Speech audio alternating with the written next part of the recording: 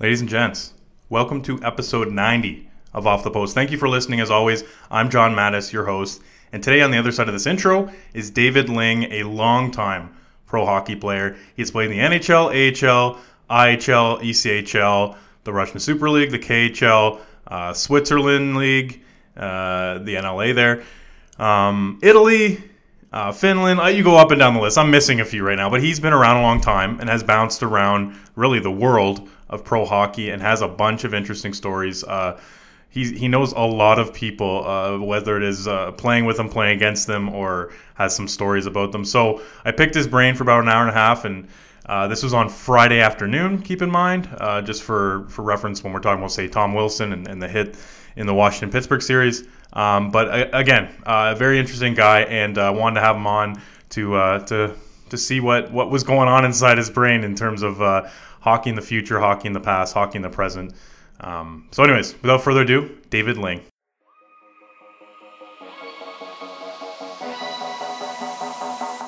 From the center of the hockey universe, this is the Off the Post podcast.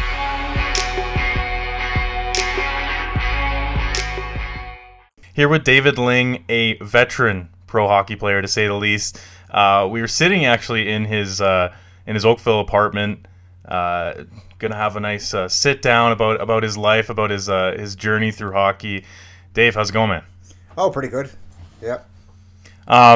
So I don't know where to start with this. I want to talk to you about, where you've been, what you've done, and what you want to do. You're a 43-year-old pro hockey player. That alone is very rare. I'm just gonna go at you hard here off the top. Are you a retired hockey player now, or are you coming back next year? That's a great question. For the last 5 years, I've been the retired hockey player, and Colin Chalk with the Beast ends up calling me, and I never can say no. So my buddies joke around, just don't say it. Don't say you're retired. So I'm always open. Are you training to play next year? I always keep in shape. So I don't necessarily skate, but I'm always in shape where I'm usually only 2 weeks away from jumping on the ice. Wow. I mean, I wish I could say the same. I don't think I'm in that kind of shape. So you mentioned the Brampton Beast. That's the last team you played for of the ECHL. Going through your elite prospects page, since 1990 pages. Yeah. I mean, if you want to print it out, it becomes pages. If you go back to 1995, the first year you went pro, you played in 10 leagues, and I was going to write down how many teams, but I think I ran out of paper here. You've played in Italy, you've played in Finland, England, AHL, ECHL, NHL, IHL, which isn't even around anymore. You go up and down the list, and you're a hockey lifer through and through, and you've managed to be a hockey lifer in just the player sense so far. Is it crazy to look back at say 1995 and go, I was just a little kid there then, and now I'm all grown up and still sort of keeping a foot in the door?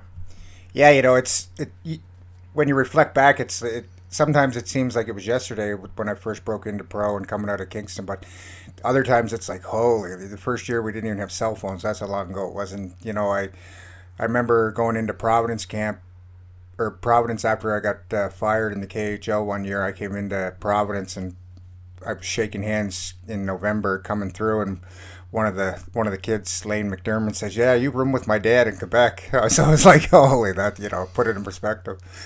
Yeah, no kidding. And let's not brush over things here. When you bring up an interesting nugget, we're going to go down that rabbit hole. What's that about getting fired by a Russian team? Yeah, well, in the KHL, anytime a coach gets fired, because of how crooked the whole place is, that when the coach comes in, he brings his own players because there's he can pad his pocket with his players and whatnot, and the agents and stuff. So usually 3 or 4 players go when a new coach comes in. There's no guaranteed contracts, is what you're saying. Oh, they're guaranteed now. So they are guaranteed, but they fire you and they end up paid. Like I got all my money, and Alexander McGillney was actually running the team that I was on, and I was captain for the first 2 months, and then the coach got fired and they canned me. Yeah, well, let's we're just going to go all around your different various experiences. Let's focus on Russia right now. So at what point in your career do you think that going to Russia is a good idea? And I know that you didn't go there for the KHL, it was before the KHL, but then you ended up going back for the KHL. So what was different about those two experiences? Has the KHL put a more professional spin on things? Yeah, my first year I went over, the lockout in '04. I played the lockout year in St. John's with Toronto's team, and then after that, I was kind of pushed out.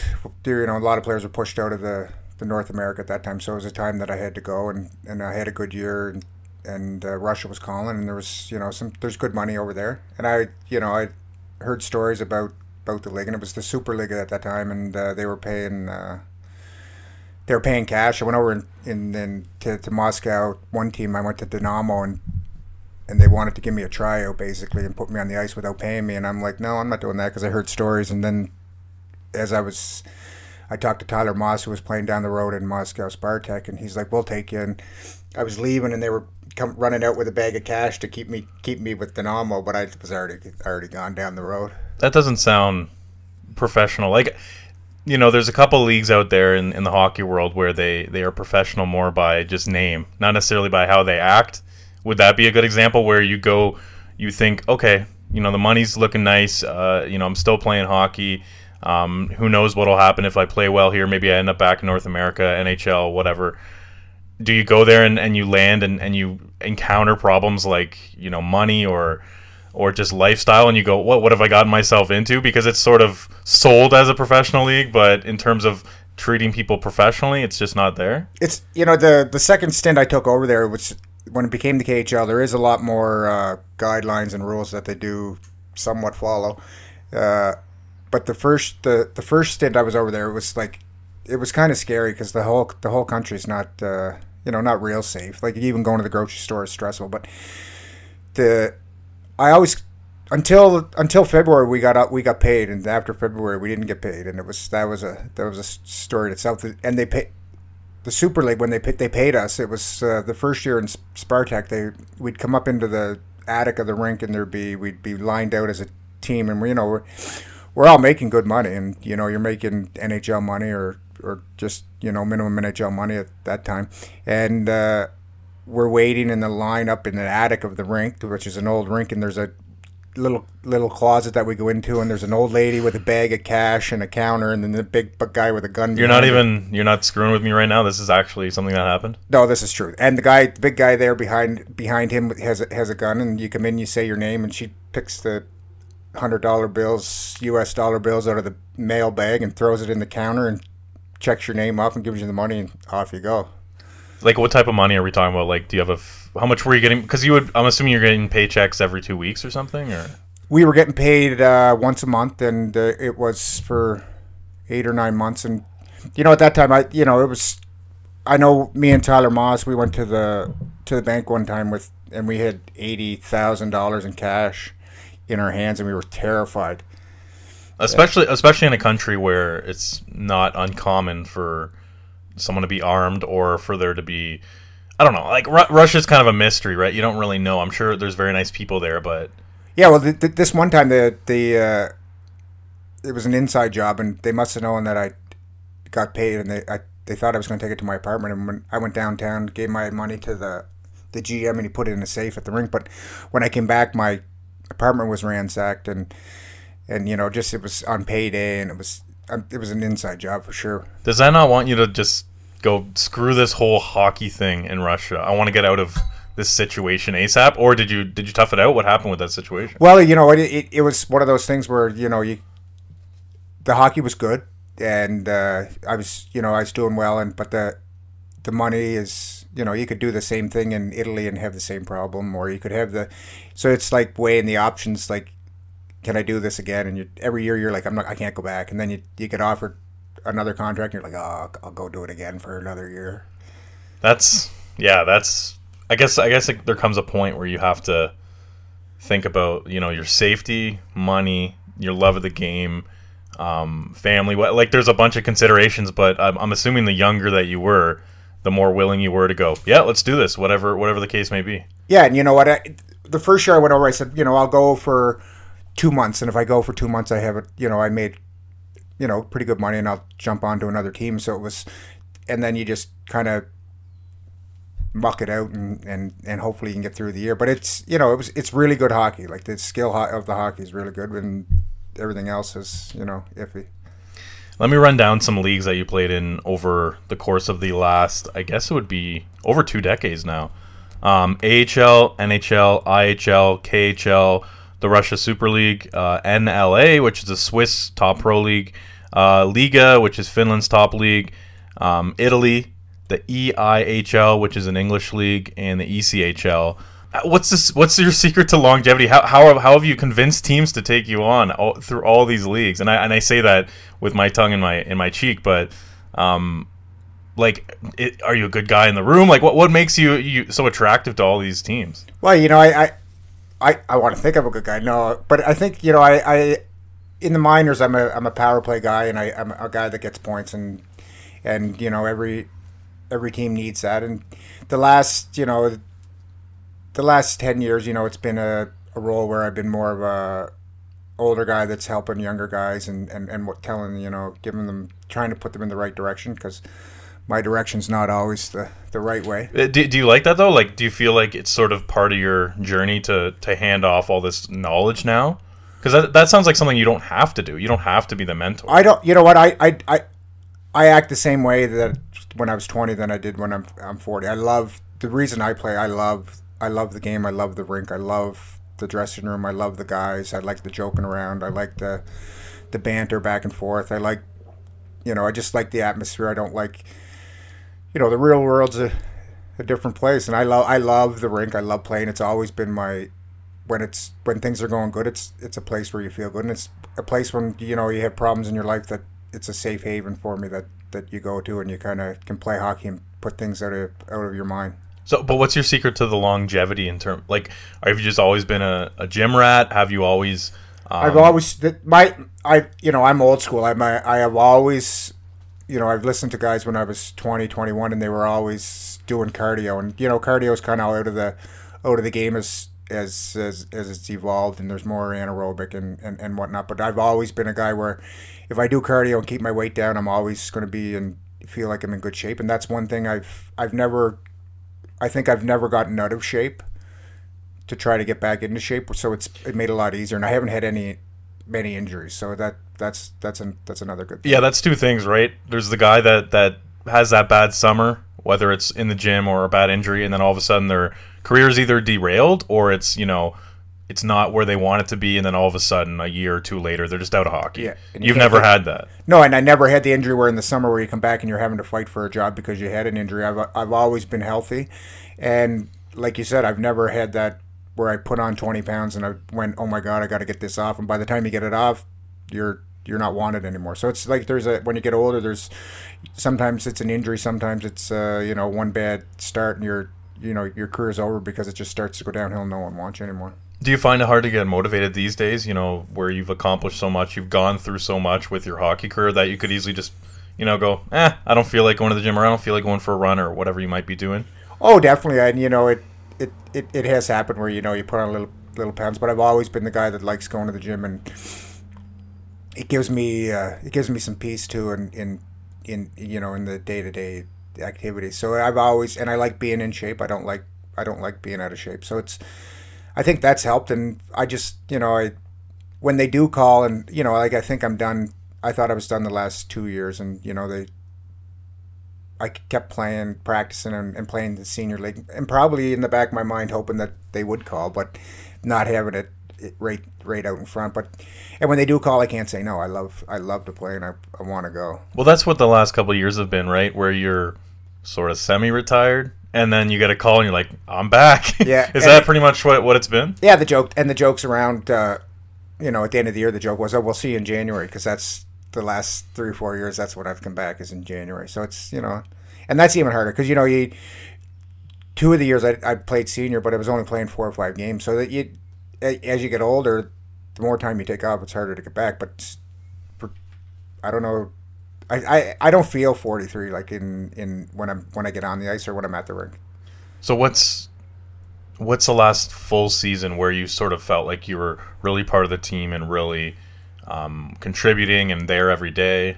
Well, we went to the playoffs last year in Brampton, and I played a role where I was the 10th forward and played the power play. So it was a thing where we had a team that we were a series or two away from having a good chance of winning it. So that was, anytime you're in the playoffs, that's where you feel part of it. But I took my it was probably 4 or 5 years ago. I was in England, which is a league that started out to be a bum league that was about 15, a lot 20, of fights. Yeah, a lot of fights. Yeah. Now it's, I don't know if you follow, but Britain just got into the Division 1 in the World Championships. They won, so now next year they're in the Division 1 with all the good countries. Yeah, so, weren't they? They were in Division 3, and then they won to Division 2, and then now they're Division 1, and then now they're actually in the main group, which I believe is just called the World Championships. Like, they've just moved up over the last 5 years. And yeah, and that's a direct correlation to the game over there. It's getting better. The British players are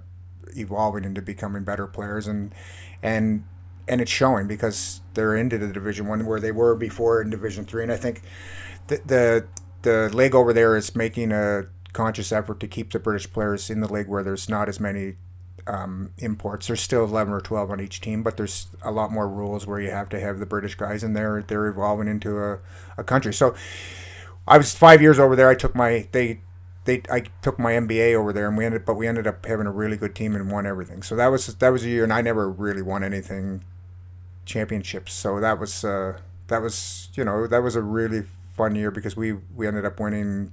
They called it the Triple Crown, which is the main trophy in England is their regular season, because it's just like soccer over there. Like the regular season is their big thing, which is kind of backwards because you can't peak. But you talk to someone who's into soccer and they go, hockey in North America is backwards. It should be I think regular season should just be good for you. I don't think there should be. I mean, President's Trophy, I guess, is nice, but but it shouldn't be the be all end all. It should be that's a stepping stone to the championship. Yeah, and it's hard. How can you have nowhere to peak? Like in North America, you're peaking. You want to peak in February, March, and then go into the playoffs playing at your highest level. You can't play 100. You can't play perfect every game for 82 games, or you're going to. I don't want to bring up Washington, but they win the President's Cup and then they bow out. So whether it's what their makeup of their team or whatnot, but you're saying with the Triple Crown, it's the league regular season. The playoffs is actually a weekend tournament. It's a quarterfinal, semifinal, final, and it's like so. And that's it's an honor to win that, but it's because you're placed by the way you finish in the regular season. But the big trophy is the regular season, 50, 60 games, and who's in first, they get the trophy. So regular season, playoffs, and then what would be the third? Oh, there's another one called it's called the Continental Cup, and it's games between. I don't know how it's run either, and it's a home and home against. Like, is it other leagues? It's intertwined? No, it's an inter league. That's okay. just a different. Some games you're playing, it's not. It's weird because you play a game and it's both, so you're getting points in the Continental Cup and the regular season. And some games it's just one of the two. So you sometimes you're not even playing a league game when you're playing. So it's kind of it's weird, but it's really getting better, and the hockey's good. Yeah, if people are into it there, then that's all that matters, right? Locally, you're 5'9", correct? Yeah. No, 5'9", 5'10". No, 5'9". 5'9". I'm like, well, I'm 5'8", 5'9". All my research says 5'9", unless you grew as a 43-year-old. But in junior, I got caught. Central Scouting comes around, and I got caught with tape underneath. Yes, I don't think you're the first one to do that. No, I think that. Well, I learned it from someone else. I can't remember who. But what were you? So you would have been trying for 5'10" there. Yeah, anything, anything. Did you get ranked by Central Scouting? Did they do them back then? Yeah, they did. I don't know if I was ranked. I ended up getting drafted in the 7th round, but I don't know if I was ranked. I wasn't, real high because it was a big man's game back then. You get drafted by the Nordiques. What was that experience like? Like you said, in the 7th round, not exactly a top prospect, but back then I believe were there 9 rounds or 12? Yeah, 12. 12. And I was my first 2 years junior in Kingston. I was I put up points, but I was my second year I led the league in PIMS, and I was I was a fighter. I got beat up more than I then I won. But I was I was learning and the way I look at it, you got to learn how to lose before you win. So there was a process where when I was fighting, I got beat up, and then I learned how not to get beat up, and then I learned how to throw some offense. So then I became not bad at it. But my third year, Gary Agnew came in and said, "You're not fighting. You're gonna play." So then that was the year that I won the CHL Player of the Year. Yeah, 135 points. Yeah, so that was. Was that? Were you literally just skating circles around players? Well, when you look back, I had a big shot. And you're juniors when you're 19 and you're playing against sometimes 16-year-olds. It's a big gap. So sometimes you're playing against boys and 19-year-old. There's 19-year-old men and there's 19-year-old boys, and it was just it was a year that Gary Agnew put me on the ice. I was on the ice a lot. I was put in opportunities to, but I think I would have scored 30 goals on my slap shot just by my shot was big on the power play, and that's what got me a lot of the goals. And then the Nordiques, that didn't work out because you never ended up playing a game for them, but it must have been a cool experience being drafted by a Canadian team. Yeah, I got drafted, went to camp twice. My second year, I was actually the last one cut. It was between me and Adam Denmarsh, and looking back, they absolutely took the right guy. He turned into a pretty good. He ended up playing for them for the Avs. Yeah, he got hurt, but it was I remember Forsberg. It was his first year coming over when he was in Quebec, and he went to camp, and he was at camp, and there was one time he had the puck for, it felt like 2 minutes, and it was just like, holy, this guy's going to be good. And he's probably a little older than you, right? He's probably like 45, 46. Yeah, but this was his first year coming over. He might even be. It might have been when he was 20. It was his first year anyway. But like it was sort of, here's Peter Forsberg, your first glimpse at him. Even like he wasn't on TV or anything, so you're just like, this guy's gonna be something special. Well, even like I remember looking over at this Owen Nolan and Joe Sakic, and they were kind of in awe. You could tell that they were in kind of awe, like, wow, what do we got here?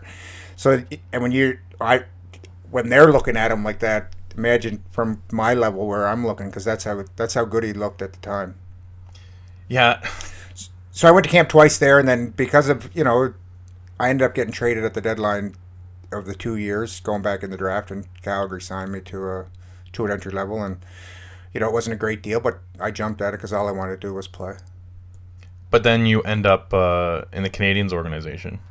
Yeah, you know what? I was St. John. I played in St. John Flames. Back then you were voted in by the fans to the All-Star game. The coach hated me. So you played on the All-Star.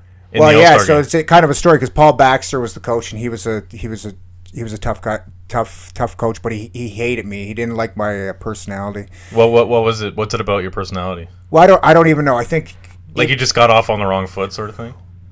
Well, yeah, Brian Bataffy was the trainer, and he called me in the summer and said, "What number do you want?" Or he didn't even ask what number you want. He goes, "You're wearing number 71." So I came to camp with a broken hand, and I couldn't take full practice for a week or something. And Baxter, even before, he's like, because I wore 17, and the trainer, instead of giving me 17 because it was taken, he just rotated the numbers, and it was 71. And old school hockey guys don't like the high numbers. Of and course. The coach, so I was behind the 8 ball even before I came in. I ended up being in the sauna getting changed because there were so many people at training camp, and the training camp was in St. John. So it just started out in the bad foot. And, I do, if I do have a problem, I don't mind voicing my opinion in the coach's room. So there was a butting head kind of thing, but he didn't really like me. I was doing not bad, and they voted me into the All-Star game, and he just hated it. So the next year, like the media would kept asking me, like, do you want to say anything in the media? Do you want to say anything in the media? Do you want to say anything in the media about the rift that I was having? And I said no, and I ended up getting traded to right down the road into Fredericton, which is only an hour down the road, with Montreal's farm team. But the funny story is we were into Newfoundland to play, and there was no cell phone. So I ended up moving the team bus as a joke around I hid it behind the airport, and it was an automatic bus. So I hid it behind the airport with all the players on it, with the coaches. So as soon as they came out, they knew it was me. So, but the funny story is that night I ended up getting a call at the hotel from Al Coates getting traded, but Paul Baxter didn't know yet. So we played the next night, so I said, I'll go out in Newfoundland. So I went out after curfew because I wasn't on the team anymore. I got traded. Yeah. And he was out, and he didn't know I was. He came over and started giving me shit about being out after curfew, and I'm like, go check your messages, buddy. I'm not even on your team anymore.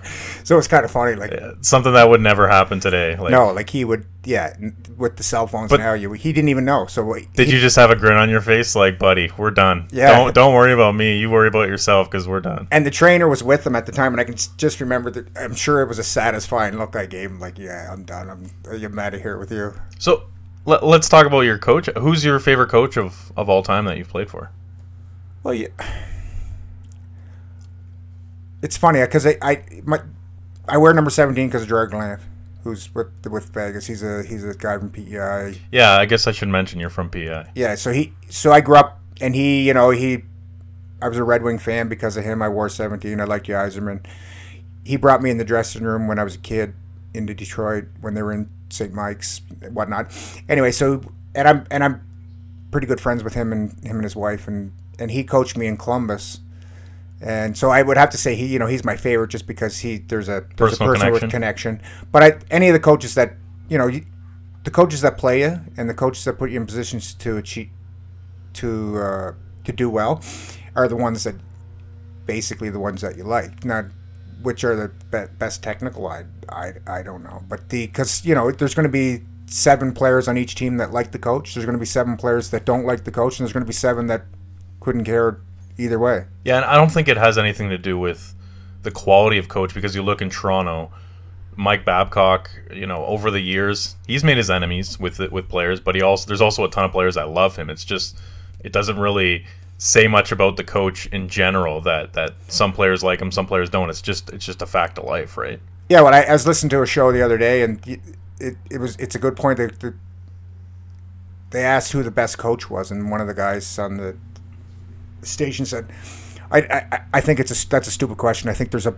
bunch of good coaches, and you can't really separate them because there's a ton of good coaches and none of their. How do you separate the best?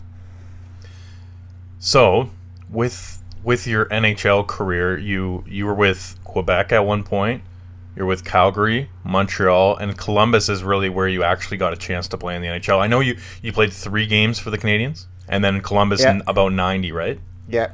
Well, I played 1 game 1 year when I was 21, and then I sat on the bench 13, 14 games in a row, and I didn't get. This is with Montreal. Yeah, with Montreal, I didn't get a shift, so it doesn't count as a games played, but it counts on. I don't know how it works on one of your pensions, whatever. You didn't even get a shift. No. Well, one of my first games, I was in Fredericton, and Rajan Uhl came into the dressing room and said, "Here's a plane ticket. You're going up to Buffalo tomorrow to fight Burnaby." And I'm like, "What?" I was playing power play, and I'm like, so now I'm 24 hours away, and I have to go fight Burnaby, and I'm like, I know Burnaby. Sorry to interrupt, but in the AHL, were you fighting? Were you getting penalties, or were you more of a skilled guy? It's funny because when I'd go up, I'd be, even when I went up with Columbus, I was a 4th line grinder, and when I went down in the minors, I'm a power play 1st line guy. So, and I did fight early on in my career in the American League, but I also timed it where I was fighting in the last 5 minutes, so I wasn't missing a lot of the game. So it was, I remember saying to guys, "I'll get you back and come back on the ice with 2 minutes left," so you wouldn't miss. That's pretty smart. Yeah, so you get a lot of your penalty minutes when it didn't really matter in the game. But anyway, so I went up. It's funny how my next year I went up. It's just how things work. I went up. I played Wednesday in Montreal. I played Thursday in Montreal. I was supposed to play Friday, Saturday in Montreal, and they were playing St. Louis and Pittsburgh. So Gretzky and Lemieux, and we were having problems with players in the American League at the time. We didn't have enough, so they asked me because our coach, even Paul Ambordello, and our assistant coach, they'd signed contracts and played a couple games. So they asked me if I'd go back down Thursday and play a game and then come back up, and I said sure, and I went down, and Eric Landry, I remember hitting he hit our goalie with about 5 minutes left, and I ended up grabbing him, and he kicked my leg, and I broke my leg. So I missed 3 months, but the guy that went up for me the next day, and I ended up going up with him because the doctors wanted to check me out, so I got to watch Gretzky and Lemieux play, but I didn't I didn't get to play. And the guy that went up for me stayed up for 2 months. Eric Hood. So it's kind of like if I was wondering, like, am I ever going to play again in the NHL? And this is what year? This is my third year pro. So late 90s, late 90s, yeah. And he went up for 2 months, and I didn't play again for 9 more years or 8 more years in the NHL. So it was like, that's how it ends. that's I think a lot of people don't realize that.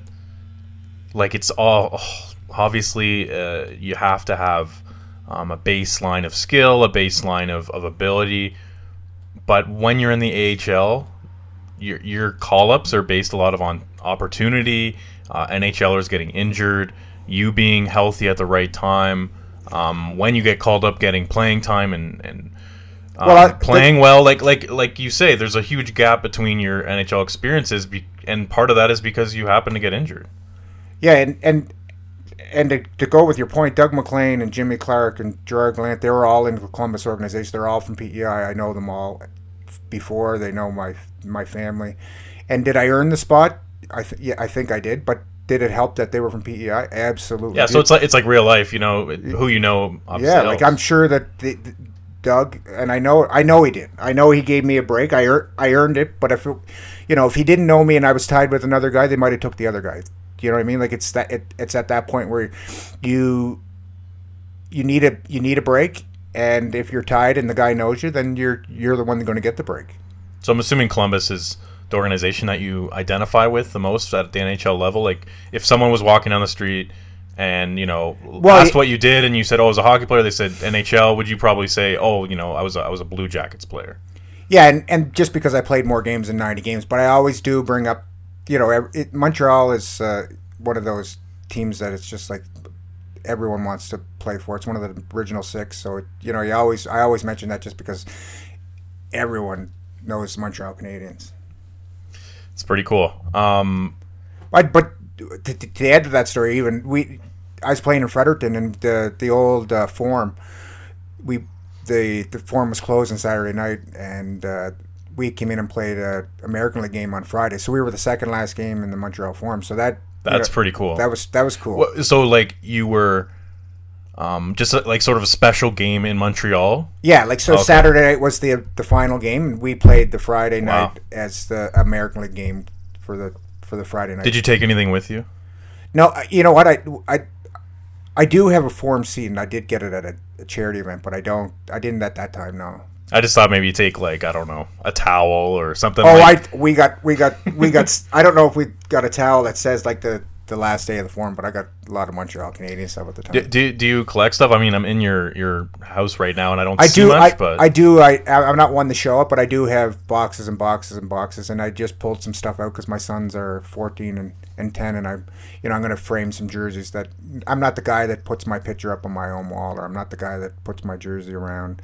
My dad had stuff around his office and his home, but now my sons are, they think it's cool, and I'm at a point where I don't mind, like my NHL jerseys and my draft jersey, I'm going to frame them and give them to them, and so they can at least enjoy them, because right now they're in a box. That's pretty neat. Is there anything from either your own career or maybe you've just stumbled upon throughout your years in hockey, like memorabilia-wise, that is kind of cool, or something that sticks out that's weird?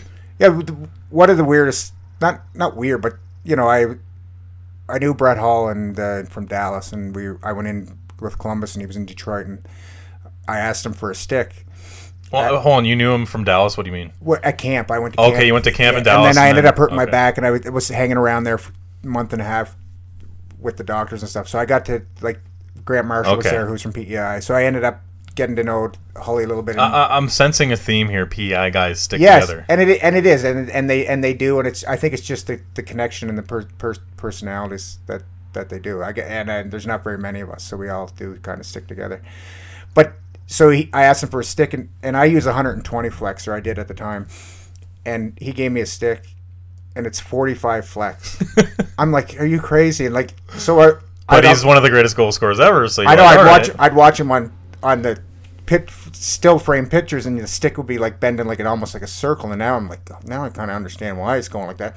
And I took it on the ice because I'm like, how do you shoot with this? And I just leaned on it, and the flex, when it released, the puck just went flying. It was like I couldn't control it, but it was like he's one of the best shooters ever. He was sort of ahead of his time, I guess, in that sense. Like, that's more of a modern take on things. Like, you look at guys' sticks now, and the way that, like Patrick Laine, you look at most of his goals. If you freeze frame when he's actually shooting the puck, his stick is bent. Is like completely and elastic. the shooters are like that. The guys that are still scoring at that Stamkos, Ovechkin, those guys still use the slap shot. Other guys, slap shot's not.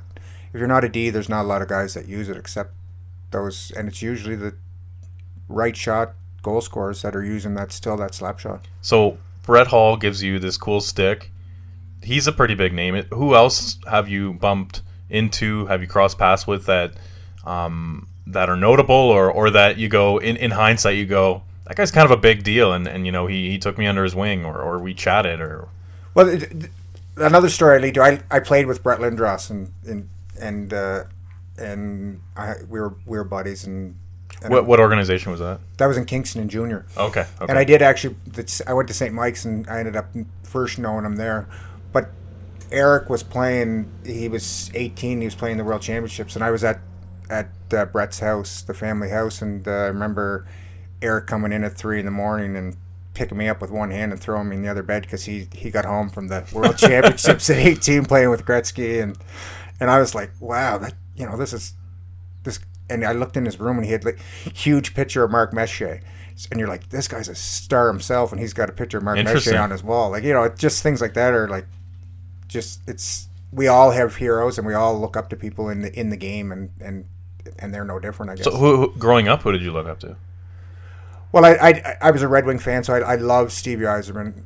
I like Gerard Gallant because he put 30 goals in and fought, but I like the Wendell Clarks, the Gerard Gallants, but Stevie Yzerman was my favorite one growing up. I really liked his professionalism, and even to the day I remember. I think it was Gerard that told me he rode the bike for a half hour every morning pregame skates and did the cardio like that. And I don't know if that's where it rubbed off, and I'm like, oh, I should do that too. Who's the best player you've ever played with? The teammate where you're just shaking your head and going, pretty cool to play with him. You can't say Brett Hull because he didn't technically play with him. I think when in awe the first year when Rick Nash came in as an 18-year-old, when he came in as an 18-year-old, he had baby fat. He couldn't really do the power move that he's famous for. Yeah, like he was deceivingly fast. Okay, he was out of shape, but he was deceivingly fast, and it seemed like he was out of shape because he couldn't get back as fast as he could go forward. But now he's played the same way. And he was such a long player that when he would take it in front of the net, when he would take it from one side to the net and then empty it, drop it in the empty net, it was at 18. He had like sort of the UC Jokinen breakaway. Well, not even that. It's more of a Jagger where he's pulling it from one side and drag it all the way over to the other. So it's almost like it's the going wingspan. It's going 10 feet, but it's going at a quick speed, and he's tapping it in the empty net. He evolved into he was the one guy where I watched and went, oh wow. But I remember at training camp, I remember watching, and this is where I was really starstruck, is when training camp, and it was actually a morning skate, and Brett Hull and Mike Medano went down a 2-on-1 on Zubov, and Turco was in net, and Medano and Hull threw about 4 one-touch passes across Zubov, and then Medano one time to Shelf, and I'm like, one of those passes would have broke my stick, and everyone was in awe, and he just went top shelf. And Zubov is they're one of the better defensemen of his generation, right? Everyone, it was almost like the practice stopped, and everyone for 3 seconds was like, wow, what? Like the passes were so hard, and the one timer he just and it went shelf. Like it was like, wow, these guys are like a different level. How about on your lines over the years? Is there anyone that sticks out as just above everyone else? Yeah, really, he ended up playing with the Leafs a little bit, and he was a little guy that wasn't in great shape. But Kyle Wellwood, my lockout year, Right. I used to give him the puck, and I remember even during the play, I would just be like, I'd be a little bit behind him watching him, and he was like in the American League, he was that good where he didn't even have to make a move, and he ended up getting the breakaway, and you were like, what? How did he get that breakaway? And he had a vision that we played a line together, and we connected well, and he was.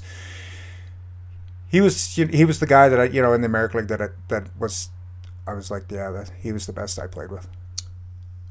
So, with your Toronto experience, how was that? Because it was later in your career.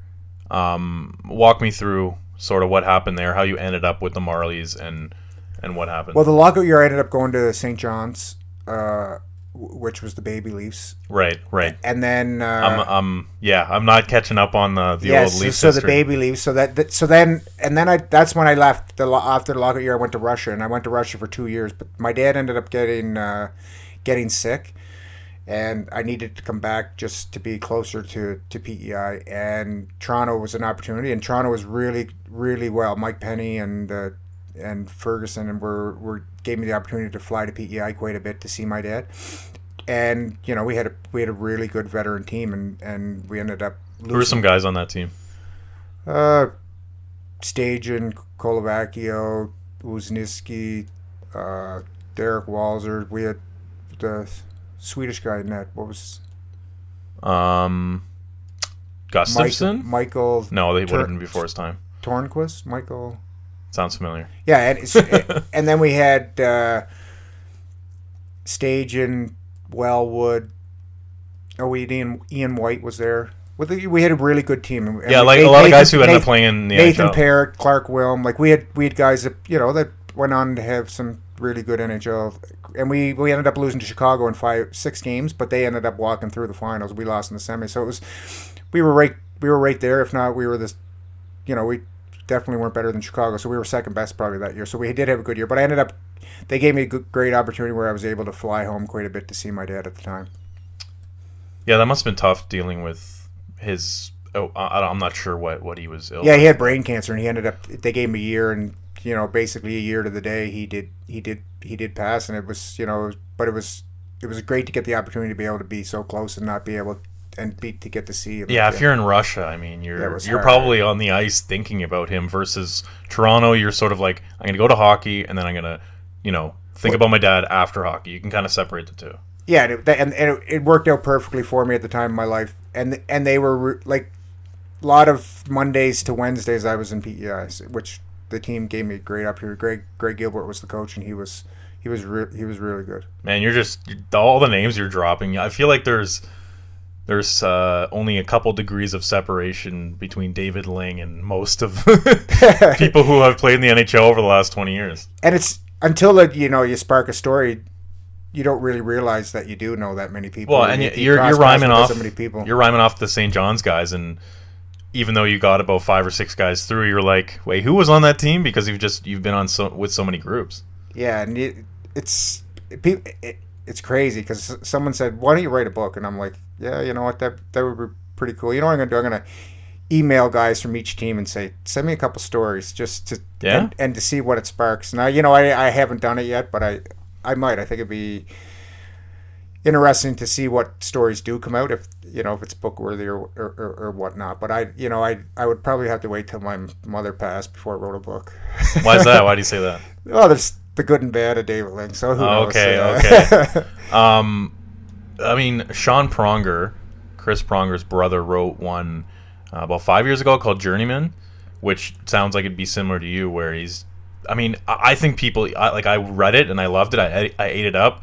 I think hockey fans are into just, what happened that crazy season in Russia, or what's the English league like. Yeah, people, and I played with Sean. He was one of the. There you go. Of course, you played with Sean. One of the best teammates that I ever played with. He was in Syracuse with the Columbus organization, and he might even been our captain. He was a great guy. But when you read those books, or you think like, oh, we played the American League and we bounced up and down. No one wants to hear that story. But when you take yourself out of the game and put yourself in a fan, they don't get to see that, and they don't get to live how the American League guys would go, or the East Coast League guys go, or bouncing up and down. They don't get to see or hear about all that stuff. They only hear sometimes about the superstars and what they go through and whatnot. And sometimes it's an interesting read that they do get a different perspective of the game. Well, you're a perfect example of just grinding. Like, you could have given up literally 10 years ago and you still would have had a very good career. People would still hold you in high regard as a pro hockey player who accomplished a lot, but you kept going. And even, I don't know, even if you're in your late 20s and you're going, you know what, maybe I'm not going to have a long NHL career, maybe let's do something different. Like, you kept going. So, the amount of stories that come from that, and obviously there's something deep inside you that loves this game so much that keeps you going. I think that's a pretty relatable thing in terms of if you're a hockey fan who's always loved the game, and also an admirable thing where you're going, man, that guy just kept going and he's resilient and he doesn't want to give up. And I think people really respect that. Yeah, they would probably enjoy some of the stories too. But I just an idea that I've played so long that I love the game and I would love to coach, but it's almost like I'm coming out of the game too old to start coaching. So, if that makes sense. Like, so have you tried coaching, like, I don't know, your sons or locally in Oakville or? No, I haven't yet, just because I haven't been able to, because I just played last year too. I haven't been able to commit, and I want to almost take a step back and see if that's really what I want to do. I love watching, so even scouting would be interesting to do on the side or whatever. I enjoy watching my kids. I like watching their level. I like watching the good players. I like seeing the development of young kids and seeing where they end up. What kind of hockey do your kids play? You have two boys. Yeah, they play AAA, and they're good for them. They're average. They're hockey, you're gonna get yourself in trouble here. No, their hockey. They know their hockey IQ is above average, and they're an average player. So they're a little smaller, and they don't have the very skilled, but just they're not the best players on the team. They're not the worst, but their hockey IQ is above average. Hey, if they can get a scholarship, that's saving Dad a lot of money. That is true. Just my brother graduated from Notre Dame. Okay. With the Fighting Irish, and Dave Poulin was the coach at the time. So they were in the CCHA at the time, and they were on probation. They weren't even in a league at the first year, and then he played. What did he still have a scholarship, even though they weren't technically? Yeah, he had full ride. The first year they were on probation, so they played the regular season, just didn't get to play playoffs, and then the next year they were the first year, and Dave Poulin was his coach. So it was former Flyers player, now on TSN. And was with the Leafs. Yeah, front office. Leafs assistant GM. Let's talk about your family then. So you grew up in PEI. Where does your love of the game come from? Is it your dad? Is it your brother? Well, my dad played. He played college in Canada. He wasn't overly skilled. He was, What was he playing in PEI? What he played at Dalhousie University. Okay, so Halifax. But the funny thing is, my mother played hockey too. Cool. So she played at university too, and it wasn't very competitive, I'm sure, at the time, but she played, and she's very athletic. My brother played hockey, started out, and I think it just, the Canadian small town back then was street hockey, ice hockey. What town are you from? Charlottetown. Okay, so you're from the big city. The big city, yeah. The other ones technically aren't even cities if you go by. Summerside. Yeah, but Summerside, Summerside is a sports community. They get national events that you're like, wow, how do they keep getting these? And they put on a great events. They get the nationals in quite a bit of sports. So you have one brother? Yeah, I have a brother and a sister. Brother and a sister. What kind of kid are you back in the day? Are you obsessed with sports, or was it just sort of a thing you did? No, we were obsessed with sports. We played all the sports. My mother put us in every sport to try it, but hockey was the main one. Me and my brother were pretty good at really young age, and that helps to fall in love with the game when you're one of the better players in the area. That helps with, even for the love, because who wants to be bad, or who wants to, and so and it's a Canadian small town that back then there's not much. There was no TV. There was no phone. You're listening to the radio, one channel on TV, so you're outside. This is the turn of the century, right? Yes, no, I'm just kidding. But really, it seems like it with the technology now. Like we had the rabbit ears on the TV with one channel, and Hockey Night in Canada. That's about it. Yeah. So we were outside all the time playing, and sports were the way to beat the time. Well, so you left home, and it's dawning on me now that you kind of have to do this if you're from PI and you want to compete at a high level of hockey, because even this year for this draft, Noah Dobson from I'm not sure where in PI, he's from Summerside. He's from Summerside, and I watched him as a young kid, and you could tell that he was going to be a talent at an Adam and Pee Wee. But he had to leave, and now he's playing in the QMJHL, and then will go probably top 10, top 15 in the draft. But there comes a point when you're a player, in a, like, you could even say, like, let's say you're from Northwest Territories, like, you just have to play better competition, so you have to leave. You end up going to St. Mike's. Was that your first? Yeah, at 16 I went to St. Mike's. So that's a Toronto but my school. brother had went to Notre Dame the year before, so he was 16 as well, but he's 2 years older. He went to Notre Dame out in Wilcox, Saskatchewan. Okay, so that's that's like a hockey factory there. Yes, and I think that's where Dobson went. Is that where Dobson went? I think so. Yeah, so a lot of guys go to Notre Dame, or they go to Shattuck's. Shattuck, like Sidney Crosby did that, because so Nova Scotia, you got to leave at some point. And that's crazy too, because arguably three of the top 10 players in the NHL are from where Sidney Crosby's from. Marchand, McKinnon, and Crosby. Yeah, and they all that is pretty wild. They all train together, so it's I don't think there's any surprise that Marchand plays with Crosby, and all of a sudden, a couple years into his career, is this like highly skilled elite guy, great one-on-one along the boards. And that's all. I'm sure it helps because you've seen the videos, and I've seen them battling, and that's what I'm trying to get at. Yeah, that has to help. In the summer, if you're going one-on-one with Sidney Crosby 5 days a week, that's going to pay off. And the thing that I love about Sidney the most is I knew him as a kid, and but his work ethic and his even though he's the best player in the world, his work ethic is above anyone's. I remember a couple of years ago, he was 7-8 hours of training Pacific, not whether it's exercise, but it's hot tubs and massages and training and whatnot. And he's focused on eating and everyone is now, but he was above his time, and he's so dedicated to the game. It's crazy. He's a hockey machine, I think is the way to put it.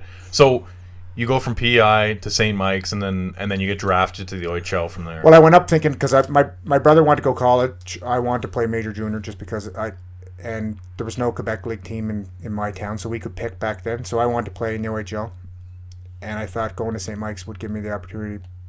2 months in, I ended up going back home, play Tier 2. I was leaving St. Mike's, and my fourth coach at St. Mike's was coming in. There was kind of like it wasn't being run very well, so I left. And I ended up getting drafted to Kingston and played 3 years there. What do you have any regrets from your career? Like, is there anything where you go, I went down the wrong path that way, or I took the wrong, I made the wrong choice with this team? Well, you know what? I would like to rewind it and see. I felt like, I did party a lot. I did like the lifestyle. I did like going out.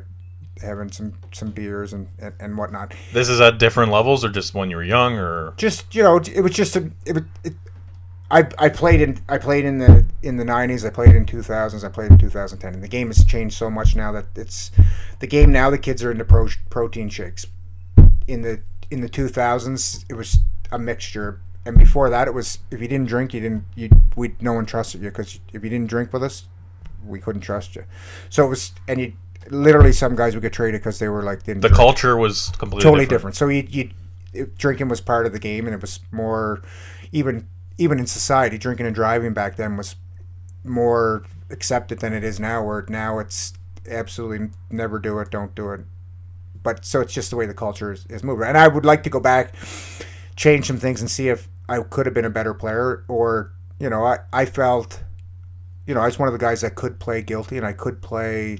But I just want to know if that could have been the difference, and that's the only regret I had. But how are you going to know? I could have played better. Where some guys because of anxiety and because of stress and because all these things happen in the game, maybe that was my medication, and that's what helped me relax and become better. Who knows? But I'd like to look back and see if I could do it focused only playing with the training and without as drinking as much. Did it ever get you in trouble, like in terms of like a coach, I don't know, sitting you or you get? Oh yeah, I always, my personality without partying is on the fence. I like that. I open my mouth and certain times I could fall over the fence or I could be hanging dangling there. So it's it's a personality that I've always had, and it's why some people like me and some people don't. And I don't go out trying to hurt people either in any way, but sometimes it's with my personality and trying to be funny and whatnot, sometimes you do cross the line, and when you do cross the line, you get reprimanded. And some coaches have really hated me, and some coaches even told me, I like the way you play, but that's always the worst, right? When you hear the but coming. Yeah, so it's, and that but I think my personality has given me longevity and being able to, because I do. It is a positive trait, I think, but it also, that sometimes, because I'm on the fence, is a negative. So I think that, and the drinking, I wasn't one to get out before curfew. I wasn't a curfew misser, to say. Well, that's pretty good. But I would go out when I had the chance, and there was always like off days. You enjoyed your off days. Yeah, or I knew to have 4 or 5 beer and go home before the curfew, because why miss curfew? And even though they didn't have cell phones and they didn't know where you were, but they were on the lookout, right? So any times where you miss curfew and you're walking back and happen to see the coach or anything crazy like that? No, I never had that thing, but I heard tons of stories like where the coach would get Scotty Bowman would get the coach or the elevator guy to get a stick sign at 2:00. That's great. But I did have a good buddy of mine who I grew up with from PEI. He ended up missing curfew one night and coming in, and he was walking on all fours in the lobby with another guy barking like dogs because they're coming through, and the coach ended up coming down for a drink of water or something, catching them, and I think he even got sent down to the coast for a couple of weeks that year too. Like, it was, so there's different stories like that. I never got caught. I didn't go out much enough to get caught, and if I did go, I had more players. Like, you tried to stay on the nice That was one side. rule that I broke a lot of rules, and curfew was one of the ones where I thought it was disrespectful. It was an easy opportunity for the coach really to hate you. And it was one of those ones where you have no excuse for it. Yeah, so, it's all on your plate. Like, right. Either make curfew or don't, and you have a point in the night where other rules, there's leeway and there's explanation why and whatnot. Curfew to me at that time was one where, and guys that that I did play with, I'm sure I did miss it here and there and weighed the options, but it was one of those ones where it's disrespectful to the team, it's disrespectful to the coach. It's a rule that at that time was, it's an easy way for the coach to say, well, you're not playing anymore because now I don't like you because you disrespected my rule. So it was just one of those rules I just didn't want to miss. Who was the hardest coach you played for in terms of like strict rules, not even on the ice, just off the ice, like just constantly on you guys? I think it was my rookie year, Paul Baxter. I think he called curfew. Like, I remember he called. We had 3 days off. I can still remember because it's such a joke move. He called curfew at 5 to 12 on New Year's Eve. We didn't play till January 3rd or something. Like, something that's just disrespectful to us because we're some of us are, even if we're 20, we're men, and some of them were 30. And Todd Alushko was, he was on the team and were you guys on the road? Is that why he had sort of power over you? You were at home. Oh, okay. So he knew if we did go out, he would know because it was a small town, maritime town. But it was just like, come on, like, do you really need that?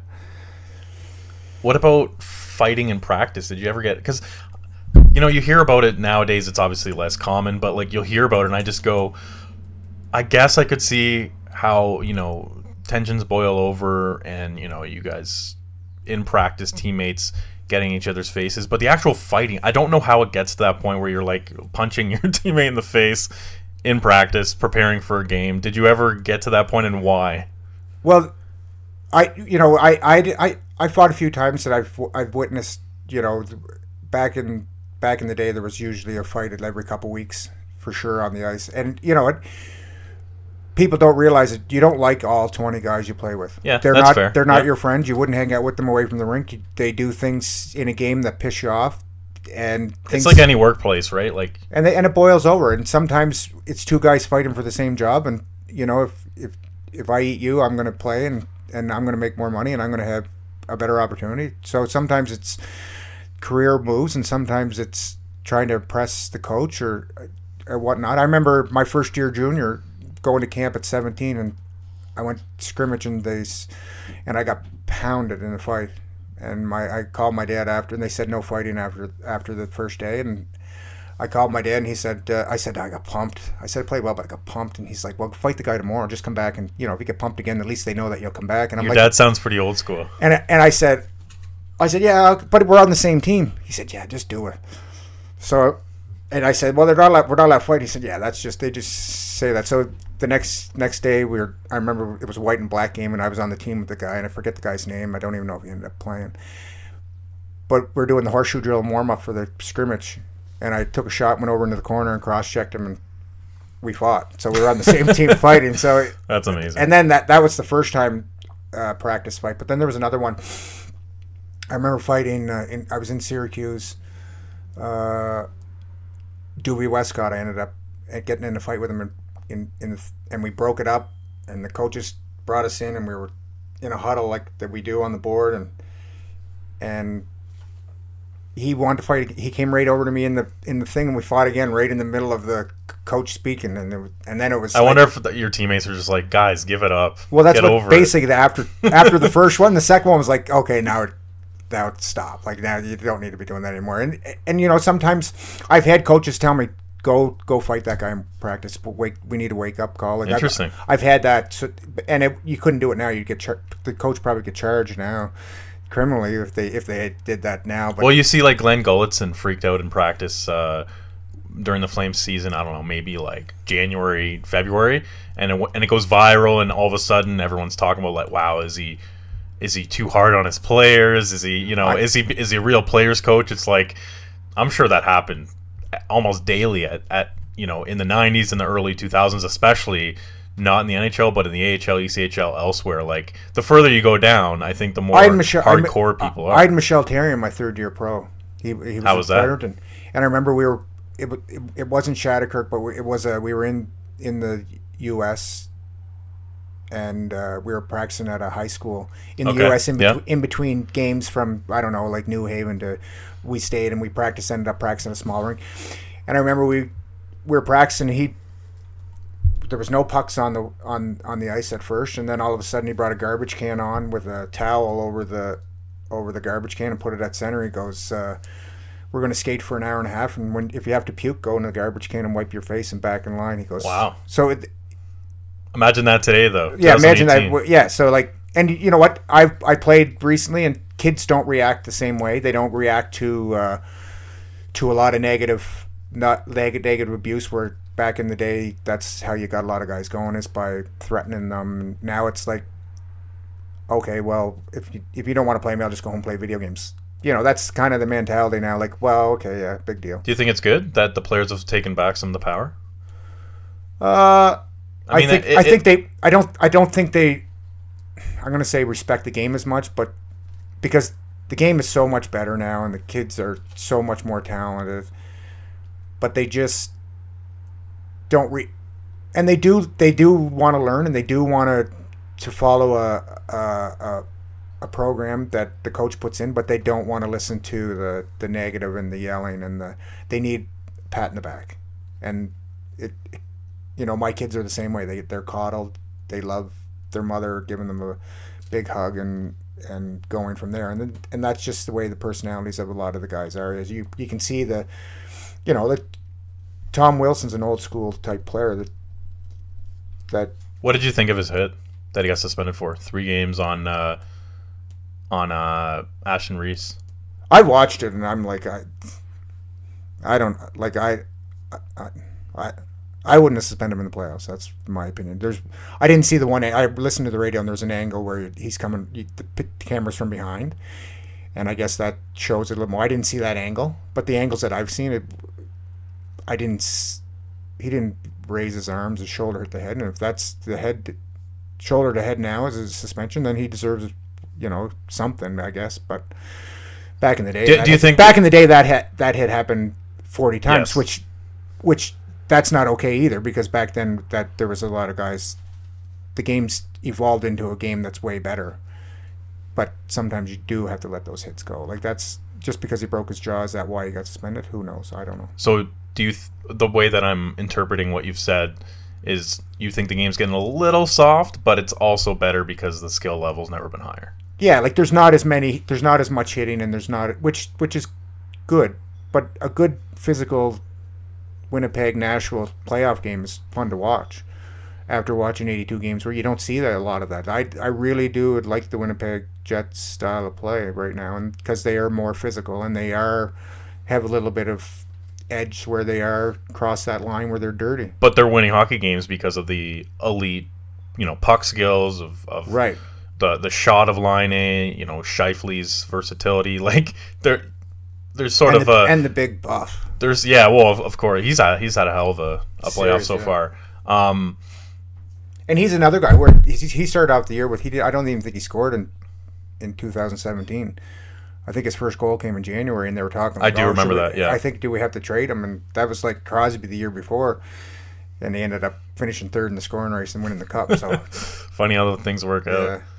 When you were, whether it was pro, minor hockey, recently while you're sort of semi-retired or whatever you want to call it, has your height ever factored into your style of play? Like, do you feel like you need to be extra aggressive? Because if you go on your elite prospects page, you have years of hundreds of penalty minutes. Like, you were not afraid to either be physical via body check or drop the gloves. Was a part of that sort of like, hey, I'm short, but you can't bully me?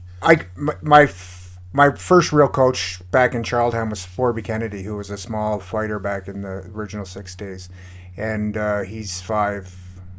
He'd be 5'7", and he taught me that if you want to play, you're going to have to answer the bell. You're going to have to prove that you either have to. What you want someone to say he's 5'9", but he plays 6 feet, and that's a compliment that I got quite a bit when I was younger, and a lot of it. I came to junior and I didn't win a lot of fights. I fought a lot, but I didn't win a lot, and I learned how to fight, and I learned that sometimes winning isn't what gets you room, and it's showing up, and tough as dropping your gloves, whether you win or lose. And back in the day, Bobby Clark, he was running the Flyers, and I remember going into Philadelphia in the minors, and Hershey in the minors, and all their D were 6'6", 6'5", 6'6", and that was norm, and they were big and slow, and that was the style of play back then. And to get in front of the net, you had to go in, and I was 5'9", and I had to prove I want to play in the NHL. I thought I had the skill to play in the NHL, but I had to do something else. And I think that me fighting and me doing that edge, and I was a really dirty player.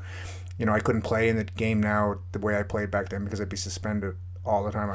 What was it, dirty like stick work, or was it elbows or anything? It was like when I thought the end of me was when they brought in 2 refs in the minors, because I was going to get caught way more, because I always go into a hit and I'd know where the ref was and know who was watching, and knew that the linesman couldn't call a 2-minute penalty, and there was it gave me an edge, and it really, looking back, I probably did some things that on the ice that are like barbaric now, but it was like you adapt to your surrounding. I don't blame anyone who acted a certain way during a certain era. Like, that's just I remember watching normal. And this is the most compliment that I've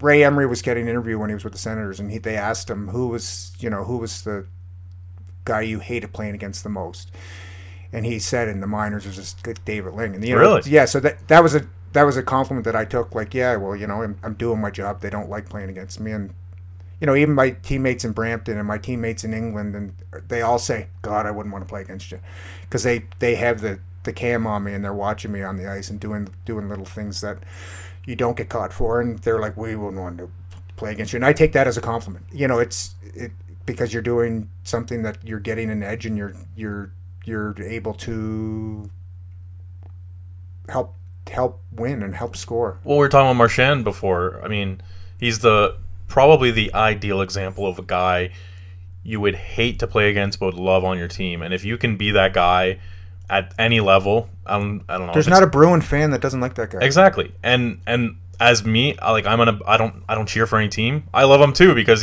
because he backs up his nastiness, and mind you, he's probably he crosses the line sometimes, but he backs that up with incredible skill, with a fantastic shot, with great passing ability. But him crossing the line in September helps him in January sometimes. In terms of getting in guys' head? Yeah, it affects guys' brains. It affects guys' way they play. I'm going in the corner. I might not hit him as hard because if I do hit him, I'm going to get stuck in the back of the leg or whatnot. And I think really the guys change. I remember I tell this story quite a bit because I was in England and I was I play it as a career and I play it as a job and it's the game, the hockey game in the world now is a rich kid's game because there's so much money to play. And I was going to the net and the defenseman goes, "What are you doing? It's just a game." I'm like, no, this is my job. Like, but this really? is my job. Playing English pro, that the guy was saying that to you? Like, yeah, he goes, I was going to the net hard and I had my elbows up and he's like, "What are you doing? What are you doing? This is just a game." And I'm like, no, this is how I feed my kids. Like, this is my job. And I look back after that game and I reflected and I'm like, that's it's not a fault on that guy. That's just the way that the culture is now. It's not, they play for the love of the game, but it's not their job. Where before it was our job. Like, this is how we made a living, and that's the way we took it. But now it's not that way. Even though the game's better, they're making more money, and they should because the game's so good. It's so fast. Out of the different places that you played in Europe, Italy, Finland, England, any stick out as, or Russia as well? Maybe Russia aside because we've already talked about them, but the other three, Italy, Finland, and England, any stick out with good memories, bad memories, crappy towns, crappy bars, crappy motels? Yeah, we'll leave Russia out of there because the 0-star hotel is in Russia. Maybe the -2-star hotel. But every city that I went to in Europe, there was something really good about it. Like, it was an experience. A lot of the towns that didn't have a lot of English, they're hard to live in after a while because you become... Do you know any other languages? Or no, I'm still learning English, so it's... 40 years in. And the funniest is, of all the languages, maybe it's because I was there the longest, I picked up the most words in Russian. So I Interesting. And I do understand, like, even at the gym the other day, I was eavesdropping on two Russian guys talking, and I could figure out what they were talking about to a point where I would be able to say, "This is what you're talking about," and I might get it wrong, but I think I would have enough words that I would know. So besides that, I was in the Alps in Italy, and I was in a small 14,000 ski hill community that in December, January, the population quadrupled because of tourists, and it's amazing ski place. But after a month, you're bored and you're not allowed to do anything. And then you go into Finland. I was going from Switzerland, which is Switzerland too. So Switzerland, I was in a small town, but it was it's very interesting because it's hilly and it's that the Swiss Alps and it's. Did you become a skier between these places you lived in? I did ski a couple times. I didn't go that much during the year. I'd sit at the coffee shops at the base of the hill and just watch because I didn't. Again, it's why waste a contract on one? Well, yeah, you don't want to get injured. But I did go definitely ski some, and it was quite the experience. Then I got Nicholas Eller's dad was coaching me. The guy in Winnipeg was coaching me, and actually the assistant coach was Mulligan, which is his kid plays in Florida now. Yeah. So they were 8 and 9 years old, and I'm like, I thought Ellers was going to be really good. The other kid I didn't didn't really think, but he 20 goals in the NHL, so he's really good. So the Eller's dad, I was leading the team in scoring. I had and he hated the way I played. He didn't like, because I couldn't skate. I wasn't fast, and he didn't like it. So he basically brought in another import, and I was leading score, and he was going to put me in the stands and use me as an extra. And I'm like, no, I'm not doing that. He's like, you're not going to do that. And I'm like, no. I said, you give me another year of my contract, I'll do it. But I'm not just going to do that in January and maybe not play again until next year. I'm like, no, I'm not going to do that. And he said, so I ended up going to Jokerit in Finland in January. What year is this? 2010.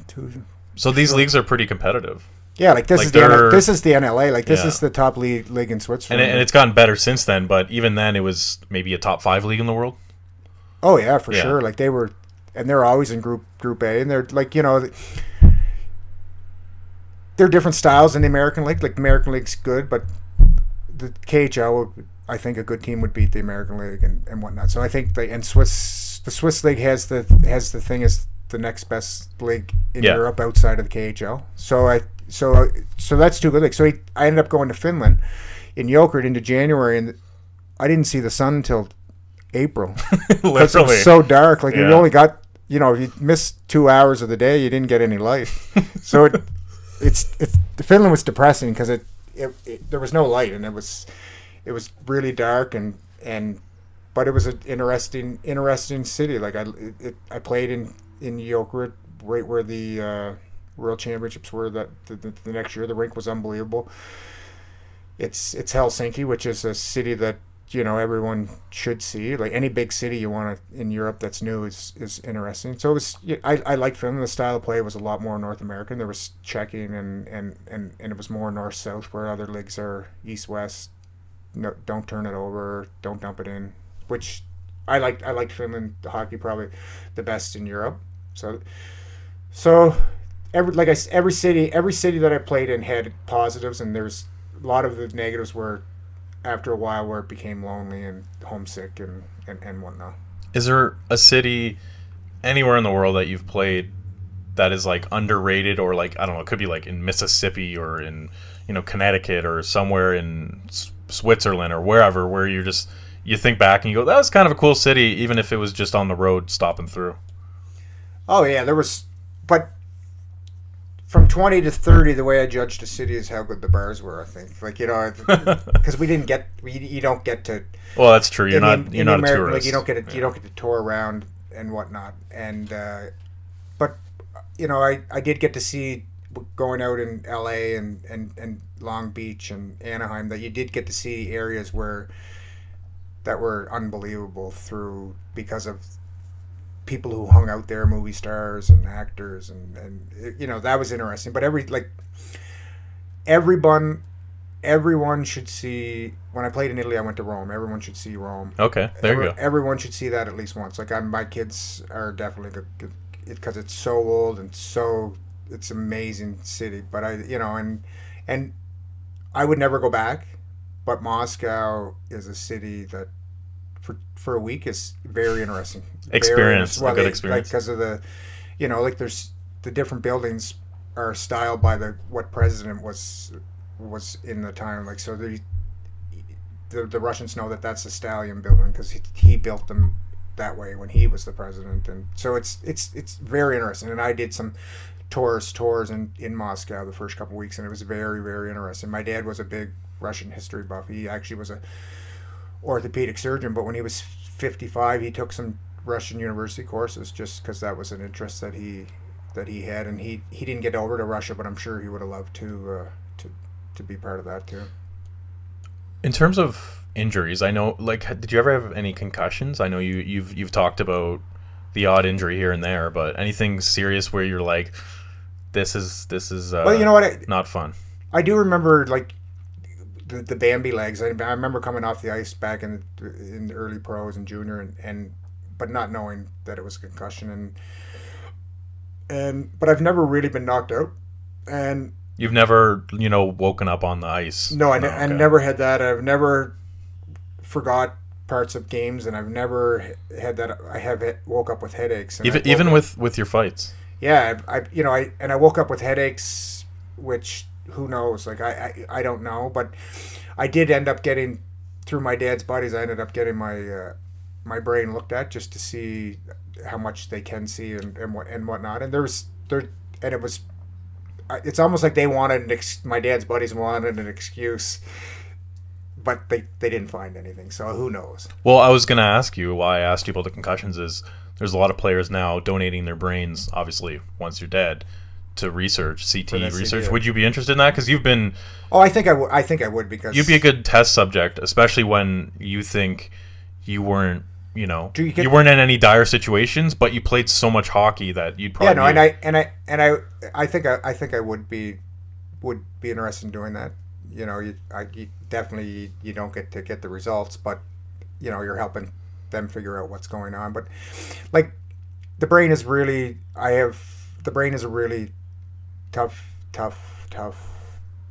organ to figure out because there's so much dynamics to it, and and I'm not going against concussions. I'm not going against what guys go through and whatnot, but there is a lot of depression and there's a lot of abuse, addiction that when you're done hockey, come in and it makes you feel like you are, you've lost who you are and you're dealing with, are you dealing with concussions or are you dealing with depression from not playing anymore? Are you dealing with addiction? Are you dealing with a lot of guys come out that don't have school, that can't do anything, and you're so there's the dynamics of these guys, and maybe I'm going to get in shit for it, but and I don't care because I do have compassion for mental illness, and I do have compassion for addiction, and I do have compassion for concussions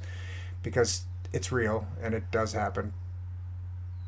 But a lot of these guys have the same addictions and they have the same, the problems with identity after hockey, and it's a tough go, and it is a tough go, and they do have concussions. So but is it a mixture of all the three? Who knows? Yeah, I would think that they've got to be connected, right? I mean, I don't think anyone who has a long career leaves feeling like they can just transition into the next thing, seamlessly. Like there's got to be some sort of, whether it's therapy or, I don't know, some sort of guidance. Yeah, because you're going with 6,000 to 15,000 fans thinking you're God, and then now you're back to normal. Even players that I've talked to over the years that say they were like relatively famous or relatively known, 2 years after they're done, it's like on the street, no one would notice them. They meet people, they're like, "Oh, cool, you played hockey." Versus when you're playing, you're a big deal. Wow, you're an NHLer. It's like you slowly become irrelevant, I guess. Great. I only say that like in sort of the way other people view them. Like I mean, no one's irrelevant to me, but and put it in perspective. A couple years ago, I met up with Brendan Shanahan and. Okay. And I said, I want to pick your brain. And we were talking about after hockey and this and that. And he's listening and like unreal. And he says to me, he goes, "You know what?" He goes, "I get it. I understand." He goes, "You know what? Gretzky had the same problem." So when you put it in perspective that the best player to ever play when he was done had a little bit of a reality check that now he's not Wayne Gretzky, the hockey player, present hockey player, he's the past hockey player. And he said that he had that battle and he had to figure that out. It's almost like a midlife crisis, except it happens whenever your career ends. Like and you put it in perspective that way, that it's not just me and it's not just him and it's everyone. Wayne Gretzky's, why would he have a problem leaving the game? Well, because it's what you've loved and done, and that's all you know. Did you know Shanahan before, or you just approached him, or? I did know him. I met him at the NBA All-Star game. Reconnected with him, and that's random. Why were you at the NBA All-Star game? I was at the party after. Oh, okay. This is when it was in Toronto, like 2015 or whenever it was. Yeah, so I ran into him, and ended up meeting for a coffee with him. Okay, later. But cool. I'd fought him when I was in Columbus, and he was in Detroit, and he remembered. And it was kind of like we were joking around. That's fun. So and then he allowed me to have a coffee with him and pick his brain and figure out this stuff, and he was really, really good. He helped me, and that's put it in perspective, that was like he said, Wayne Gretzky's dealing with the same problems that you are, that he is, that I did, that I am still, that so it's everybody, and there's problems. So, and my brother, who he says the CTE too, do they study regular people's brains? Like, your brain is declining by age. I think they have this is just, this isn't me speaking as someone who like, if I had a problem with my brain, would I have had a problem with my brain if I didn't play hockey because of dementia? Like, I have dementia in my family, and I have deterioration of the brain. I think and again, this isn't me speaking as an expert, but I think that they've found a way to determine the difference between hits to the head via sport versus like any other problems in your life. Good, yeah. So, I mean, and as football players and hockey players, we're getting banged. Oh yeah. Even when you don't know you're getting banged, you're getting banged. Like, I remember playing like with Brett Lindros, and his one of his last concussions was a punch to the chest. Right. It was just the brain hitting the skull. So, you know, it is a powerful thing, and it's real, and it does cause a lot of problems, and it makes your brain deteriorate at a quicker pace because of the evidence. You see it, and you see it with hockey players, and you see it with football players, and it's good that they are figuring out ways. You know, like Tom Wilson gets suspended, maybe that cuts it back even another thing, which is good. That's a positive for sport. Well, and we all love football, we all love hockey. It's just you want to make it safer so that people aren't spending half their life, you know. But as an older fan, isn't that a real physical game? Yeah, like the that's Jets, and then it's a really fun game for me to watch, compared to like watching a game that I love watching the good players and I love watching highly skilled, but that the checking and the tight physical play is almost gives it that much extra enjoyment. Yeah, that's what the league at the NHL level, that's what minor hockey parents, coaches need to figure out, is like, how are we going to find the balance between entertaining good hockey that everyone enjoys, versus safe hockey. There's got to be some sort of middle ground there. And when I watch Bantam, and when I watch Bantam and they're just starting to learn to hit, there's 50% of the kids are out there trying to make that big hit where they're trying to hurt the guy. And I think that maybe that's a problem. Maybe that's the level where you try to figure out, because if you allow a pattern in anything to continue, it's going to continue when everyone gets older. So I think at the younger age is where you have to somehow, I don't know what program you could put in place that would help limit that, but I think that's where the respect for the head has to come in, is because when you do watch Bantam, the kids are flying around and all they want to do is have that big hit where they can put on Instagram and their buddies can say boom, like which is real, which is, you know, hey, you're a kid and it feels crave good to those hit things. Someone like that, you know what I mean, and you watch the games and 50% of the guys are trying to hurt the other guy, and maybe that's where they start. I don't know. Okay, let's wrap this up with you telling me what your plan is moving forward. Like you said, you got your MBA in England. We kind of brushed over that. That's kind of a big deal. Yeah, I got my how did that work? They were offering a school package when I was to go over there, and that was one of their, because they don't pay as much as other leagues, and that was one of the things to try to get you over there. And I didn't have an undergrad, and they were like, well, take a master's in hockey or take a master's in whatever. And I'm like, no, I'll take an MBA or I'm not coming. They're like, we can't do that. You don't have an undergrad, blah, blah, blah. I'm like, well, I'm not coming. Give me an MBA, I'm not coming. So they put me on probation and 1 year MBA, 14 months or whatever, and I ended up like, as in, if you don't have good enough marks, then we're just going to throw this out. Right. So they read over my first couple papers, and I had to write a entrance level exam and whatnot, and it it worked out well. Because I wasn't dumb in high school. My brother went to Notre Dame. My mom's a nurse. My sister's a nurse. My dad was a doctor. So I do have good genes. Yeah. So I school, which some people important. Yeah. And it wasn't as hard as it was for some people, which it wasn't. So it was, and I ended up getting that. And I had some sales opportunities and issues and life issues, turned those away for a time. And a buddy of mine in Wasaga Beach, was doing home appraising, and Tim Dickinson, and he reached out and said, why don't you do this and, figure it out. come work with me and take over my company and whatnot. And, I felt, at that time that was a really good situation, and I'm really enjoying it. I'm a candidate in appraising, and I'm doing that, but I do want to stay in hockey in some way, whether it's scouting, even coaching minor hockey, or because I love watching the game. I love watching kids develop.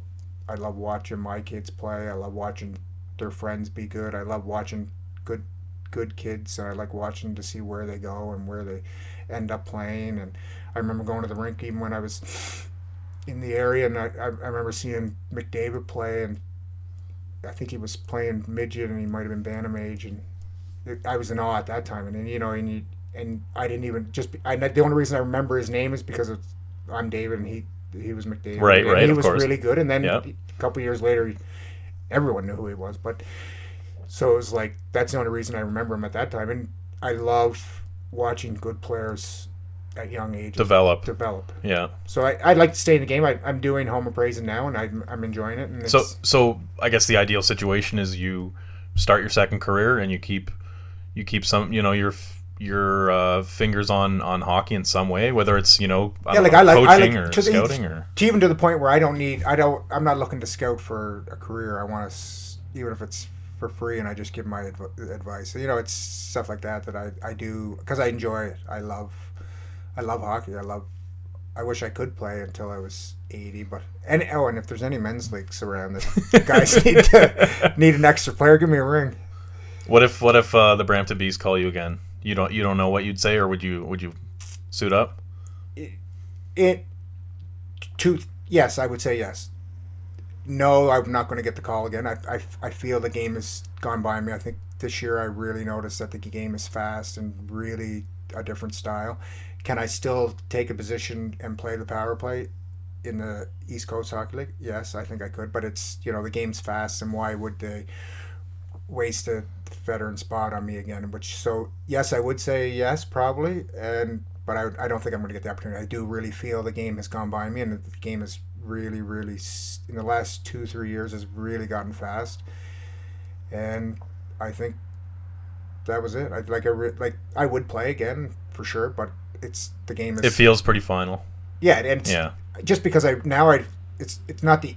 I always said rather an injury, because then I could look back and say, well, I quit because of an injury. Now at least I can say now I'm not good enough. Now I think I'm power play wise I could play, but the game's so fast. The kids can skate so fast. It's hey man, you're 43. A lot of guys are out of the league by 30. It's a fast man's game now. If I'm making a team, I'm not a big guy, and I'm not fast. But if I'm running a team, my team's big and fast, and they're faster than big. So if you're not fast, even the NHL, you see it now. If you're not fast, you're not one of the top 6 teams. Oh, there's been countless guys weeded out over the last couple of years who were veterans on the third or fourth line, and now it's we kind of like this guy in an entry level deal who's way quicker, has more skill than you. So go play in Europe, and we'll never see you again. It's not even as an individual. Now it's even the team speed. Right now, before you had 3 or 4 guys that were really fast. Yeah. Now you got to have team speed, where you can't just have 3 or 4. Now your whole game has to be fast, and you have 5 unit has to be fast. So going through the neutral zone with all 5 guys, and So now it's a team speed, and I don't have that speed. David, thanks a lot for your time. It was about an hour and a half here. Seriously? Yeah. It went by. Thanks again, and you're generous with your time and with your stories. Very much appreciated. Anytime.